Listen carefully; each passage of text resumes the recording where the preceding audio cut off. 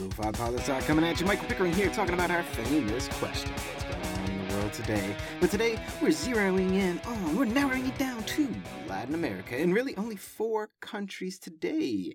And really, this is more about stereotypes and moving past them. Let's go. For the second time in just 2 weeks, we get news of another prison break in Latin America.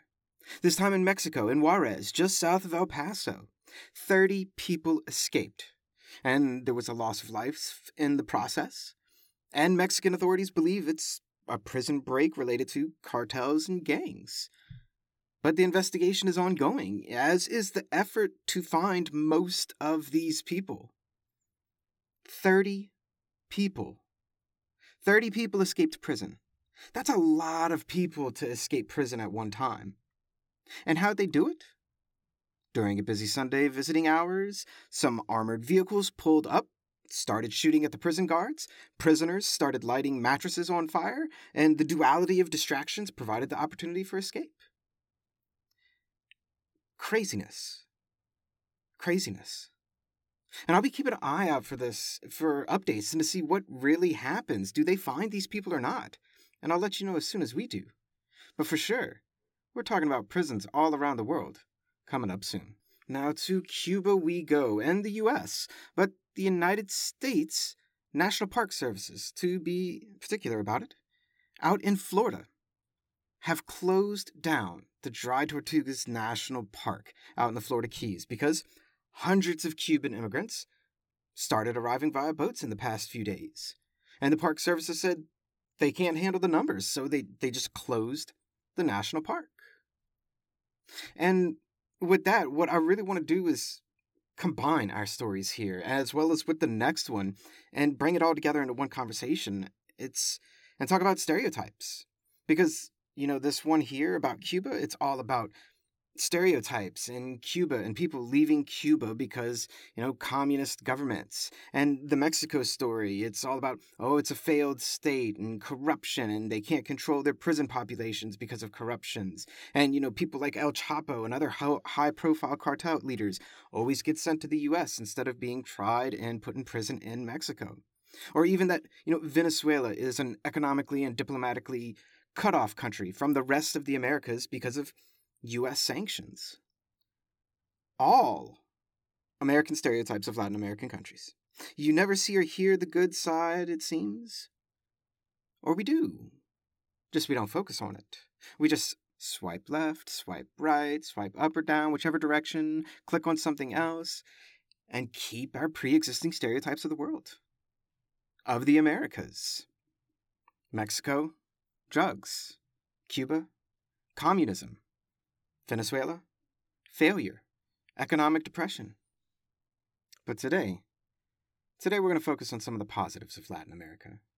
Like, for instance, Colombia and Venezuela, who finally reformalized diplomatic ties just last year. We've talked about this before. But they're reopening a bridge that connects the 2 countries that has been closed for 7 years.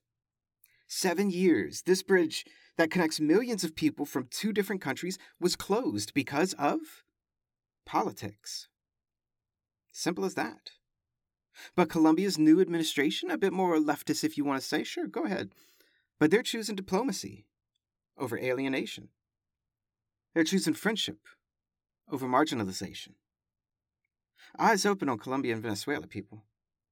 Eyes open to see who else follows suits. Now back to Mexico, where the Supreme Court of the country, made up of 11 justices, and they elect their own Chief Justice to serve a 4-year term.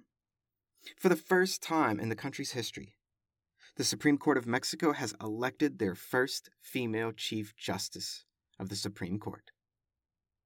This is incredible, people. Justice Norma Lucia Pina is now head of not only the Supreme Court of Mexico, but she is head of the whole judicial branch of government. This is big news, and this is a step in the right direction for women in politics and representation, and way to go, Mexico, way to go. I love news like this.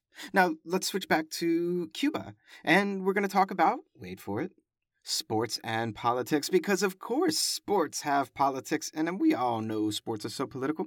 But Cuba has just recently decided to open up boxing to women. Now let that sit for a second. And specifically, we're talking about competing for Cuba internationally and at the Olympics. And you may think, oh, Cuba is so late to the game on this. But are they? Are they really? Women's boxing as an Olympic sport didn't exist until 2012. So is Cuba late? Sure, a decade after the fact. But moreover, I think the Olympics was late, wasn't it? But back to Cuba. This is great. Increasing gender inclusivity and representation of women in international sports for the country? That's good news indeed. And did I just become a sports promoter? Tune in tomorrow to find out. And that's a brief snapshot of what's going on in the world today. Check us out on Instagram and LinkedIn. People, connect to us. Always remember that Lo-Fi Poli-Sci is more than just me. It's the we that we be. Talk to you tomorrow, Lo-Fi listeners. Pickering, signing off.